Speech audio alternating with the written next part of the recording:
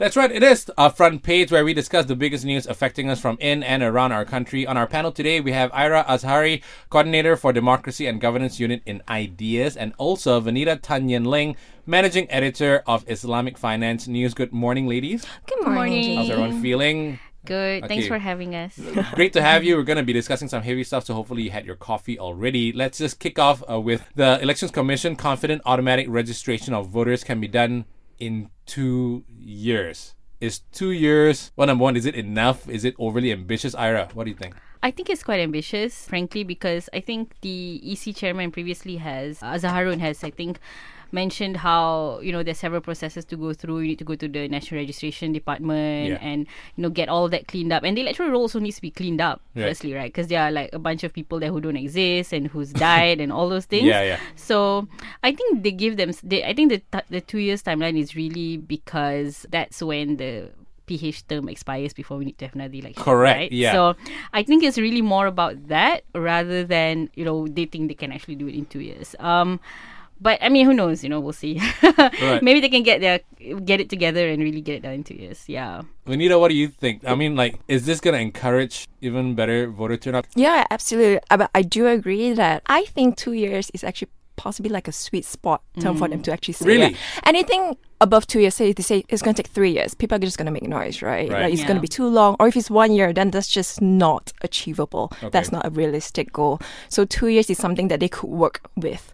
But again, whether or not it's implementable, I think it really depends on how robust the kind of data that we have, right? All depends on the National Registration Department. Right. And ultimately, how can they cascade that information to the EC? So we have all these registered voters, but getting them to the polling stations, is that going to change anything? Yeah, I mean, I think there are so many different motivating factors as to why someone would go out to vote or not, right? And I mean, I do think automatic registration will sort of ease the process a lot because people don't need to physically go to the post office and do the registration. But then, it really depends on the mood of the time, I mean, even in GE14, where I think there was a lot of excitement and optimism, but then, there was also a big section, especially of the young population, who were just really, really apathetic and disinterested in politics and thought that, our vote's just not going to matter. So why should we go out and vote? So I think all those factors will play into whether someone wants to go out to vote or not. Interesting. All right. Yeah. I see it in two ways. So for infrastructure is one thing, right? So actually having like automatic voting, this would definitely help because in G13 I didn't vote simply because I missed the window to register to vote. Right. Okay. So how many people are there like me who sort of missed that window, right? And it's about making it easier for people to vote. How many people would say, I don't want to vote because I don't understand the queue, that kind of thing. Another thing for sure is whether or not they are actually interested enough or motivated enough to actually go out to the polls and vote, right? And I think if that's just implemented in time with, voting age being reduced to 18, I think when young people see that we feel empowered or there's representation within the government, I think there's a greater motivation to go out and vote. Very interesting. All right, coming up, more discussions on the issues that matter with Aira Azhari and also Vineeta Tan on Front Page on Lite. Right now, here's the Black Eyed Peas. Where is the love on Lite? And it's time once again for Front Page, where we discuss the biggest news affecting us from in and around our country. Once again, on our panel, we have Aira Azhari, Coordinator for Democracy and Governance Unit in Ideas. And also we have Vineeta Ling, Managing Editor of Islamic Finance News. Let's talk about this particular statement recently. Look at the man in the mirror. I'm pretty sure everyone's seen it on recently. This Anwar Azmin spat, it's apparently a matter of differences of opinion only, says PKR Secretary General. Do you guys agree? Vineeta, what do you think? Honestly, I'm still deciding whether or not I feel tired or jaded with the whole situation, or I just want to laugh at the absurdity of of what is unfolding, right? Because I feel like I'm caught in this like time loop. Yeah, because as we just want to get things done. We want to see the country move forward, right? So correct. With this spat, it's definitely not a confidence building thing in the rocket, right? No. And I think the fact that, I don't know if it was just a matter of bad timing or a bad move by Anwar, to come up with such a statement. I think it's pretty rich as considering the fact that it happened after his political secretary was arrested, right? Yeah. So and to come up with such a statement as an observer from the outside looking in, I'm just like, well, you're kind of bringing up or emphasizing the fracture that's happening, in party. And honestly, I wouldn't have any confidence in how things are being run, right, by the current government. Yeah. Yeah. What do you think? I mean, I frankly still don't understand why they cannot, settle these things in public. Yes. Fine. What's that term? Washing dirty just airing your dirty laundry in public. Like, fine. I mean, every politician or every political party goes through problems, but is there a need to really involve the media and making a huge media spectacle circus out of it?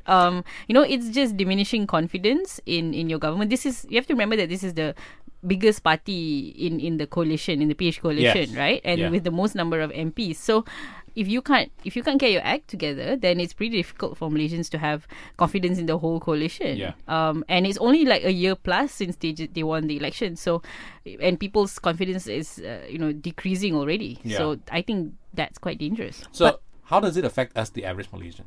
Isn't this the point, or could be the point of this scandal in the first place? Right. To make a media spectacle out of this, right? Why, right? You know what? Honestly, if you ask me, like whatever happened or transpired, to me, it doesn't really matter. It's how you handle what has happened after that. Whether or not you admit wrongdoing or if you don't, you deny. It's how you handle, because I see the way you handle this debacle as reflective of how you would handle state affairs. And, okay. Right. It's a reflection of how you're going to govern, right? Right. And if you are not able to, get your act together, then what does that tell me about your ability to run the country? Nice. I like that. On that note, let's move on to the next one. Coming up, we talk about water everywhere, but not a drop to drink in a way. Coming up, the discussions that matter with Aira, Azhari, and Vineeta Tan on Front Page on Lite. Welcome back. It's time for Front Page, where we discuss the biggest news affecting us from in and around our country. On our panel today, once again, we have Aira Azhari, Coordinator for Democracy and Governance Unit in Ideas, and Vineeta Tan Ling, Managing Editor of the Islamic Finance News. And Span says your deadline is 9 p.m. July 26th to Ais Langor, okay, after the latest Klang Valley water cut. So yes, once again, for a couple of days, next week, we're going to have water cuts here in the Klang Valley because of upgrading.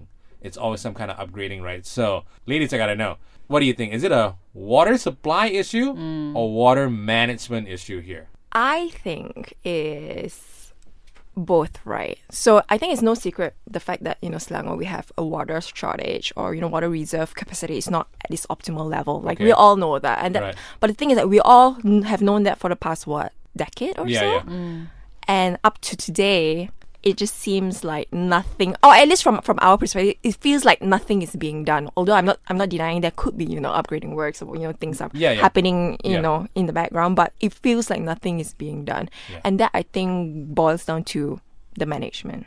I mean, as Vineeta said, Selangor has always had water issues. Remember when Tan Sri Khalid was MB and then there was a whole water debacle and there's protests and also at that point to do with water. And I mean, it does look like it's more of a management issue because when you talk about water supply, I mean, Malaysia is, we're abundant with rain and we're surrounded by sea and, we have rivers everywhere. So, it doesn't really make sense that all the problem that's been going on all these years has to do with the supply issue. I do think that they need to step up their game when it comes to management of water, and they've improved in certain levels. Like for example, there's the Ais Langor app, which is quite up to date, and I think they have a Twitter as well. So I think the communications part has improved, but this constant water disruptions need to end because this is such a kind of a very basic day-to-day thing that the people can tangibly feel. It's water supply, so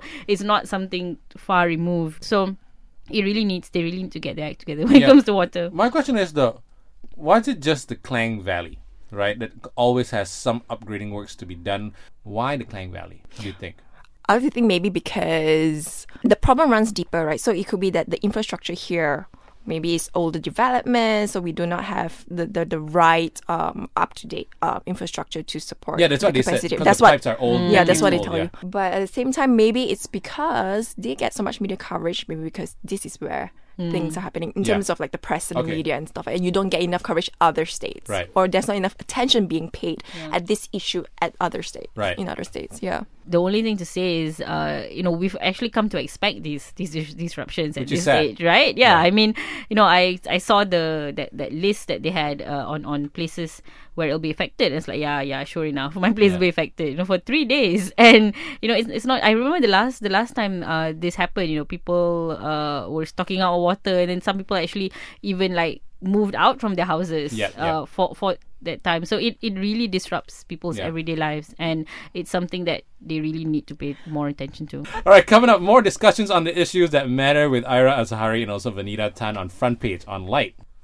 And you're back here with me, JD, together with Aira Azhari, Coordinator for Democracy and Governance Unit in Ideas, and also Vineeta Tan Ling, Managing Editor of Islamic Finance News on Front Page, where we discuss the biggest news affecting us from in and around our country. And let's talk about Sabah. Recently, it was said that they're getting 13 more state seats, which goes from 60 to 73, if I'm not mistaken. So, Aira, you take the lead on this one. How does this help with the representation of the regular Sabahan?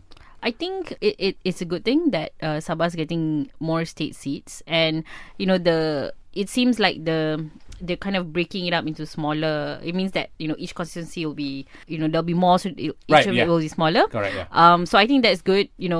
But I think the question that we need to ask is what's the population like in these constituencies? Because what happens in the peninsula is that you get constituencies that are too huge with like hundreds and thousands of voters, and then you get some that's like really small. So you get unequal representation in terms of the one man one vote principle because of that. So and that was a big issue in the last GE, right? The redelation, malapportionment of constituencies. So while I think on principle it's good to get smaller constituencies, again it depends on the population. And I think Sabah also as a state, I think you might have more, the population might be denser in like the coastal areas compared to in the interior. So all those things need to be taken into account when drawing up electoral constituencies. So Vineeta, what do you think? I think the justification for the extra seats is very compelling, right? It's to include more Sabahans to vote, because especially considering the fact that there are many of them in the rural areas, and it's just extremely hard for them to go out to vote. It takes them hours, like a whole day. In the press conference, that was one of the big things that they said. It's to help them ensure that they can actually get to the voting. Because usually by the time they get there, the polls are really close. So the reason is very compelling, but as Aira rightly mentioned, it really depends on what it would look like. And, Bersih, civil societies like Bersih and Malaysia have come up and strongly against this, the addition, just because, they said that the report is based on a report that was done 2 years ago. So it's obsolete, it is flawed. And instead of empowering voters, what the effect is, it's going to reduce the value of your each vote, right? So the whole thing about one person, one vote, one value, that's not going to work in this scenario. And so much so, and I think they feel very passionately about this, because so much so that Bersih was willing to break the parliamentary embargo on the report, and pay a fine. So that means something, right? That should mean something. And the fact that you have embargo without giving us time to sort of digest and form an opinion about this, and then it gets passed. Does it feel like this is favoring the incumbent?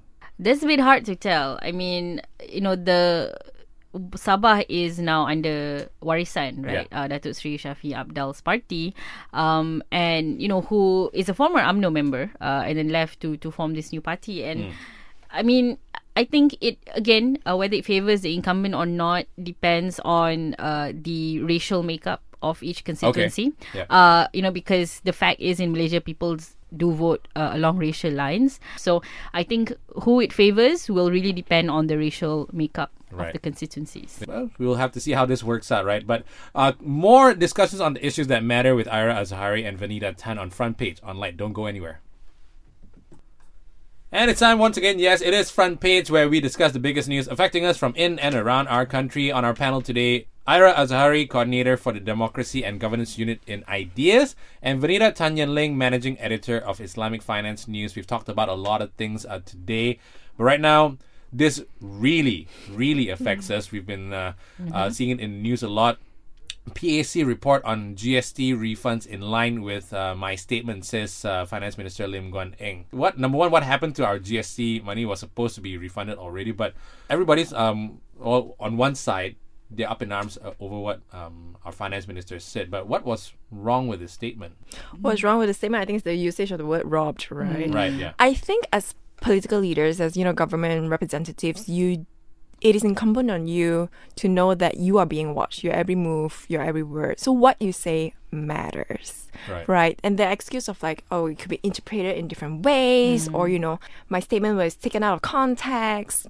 I feel like it doesn't really fly in this situation. You as a political leader, you should realize the impact and the gravitas of every statement that you make. Right.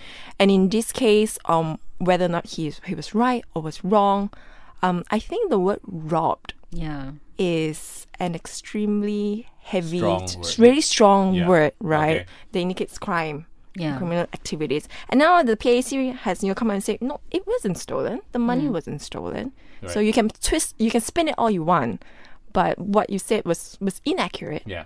It's like what we said earlier today. It's about confidence, right? And using that word, you just say maybe it's not the right word to use, right? Okay, now let's talk about where the GST money is. And it's been more than a year since we've abolished GST.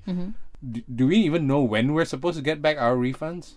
No. Right? No. Exactly, right? So, I mean, there have been people who haven't gotten their refunds when they waited about 2 years to 3 years, and it's not a secret that the customs department did delay processing GST, in order to sort of cover deficit, or there wasn't enough funds. So and now we have 9 months worth of GST refunds not being processed yet.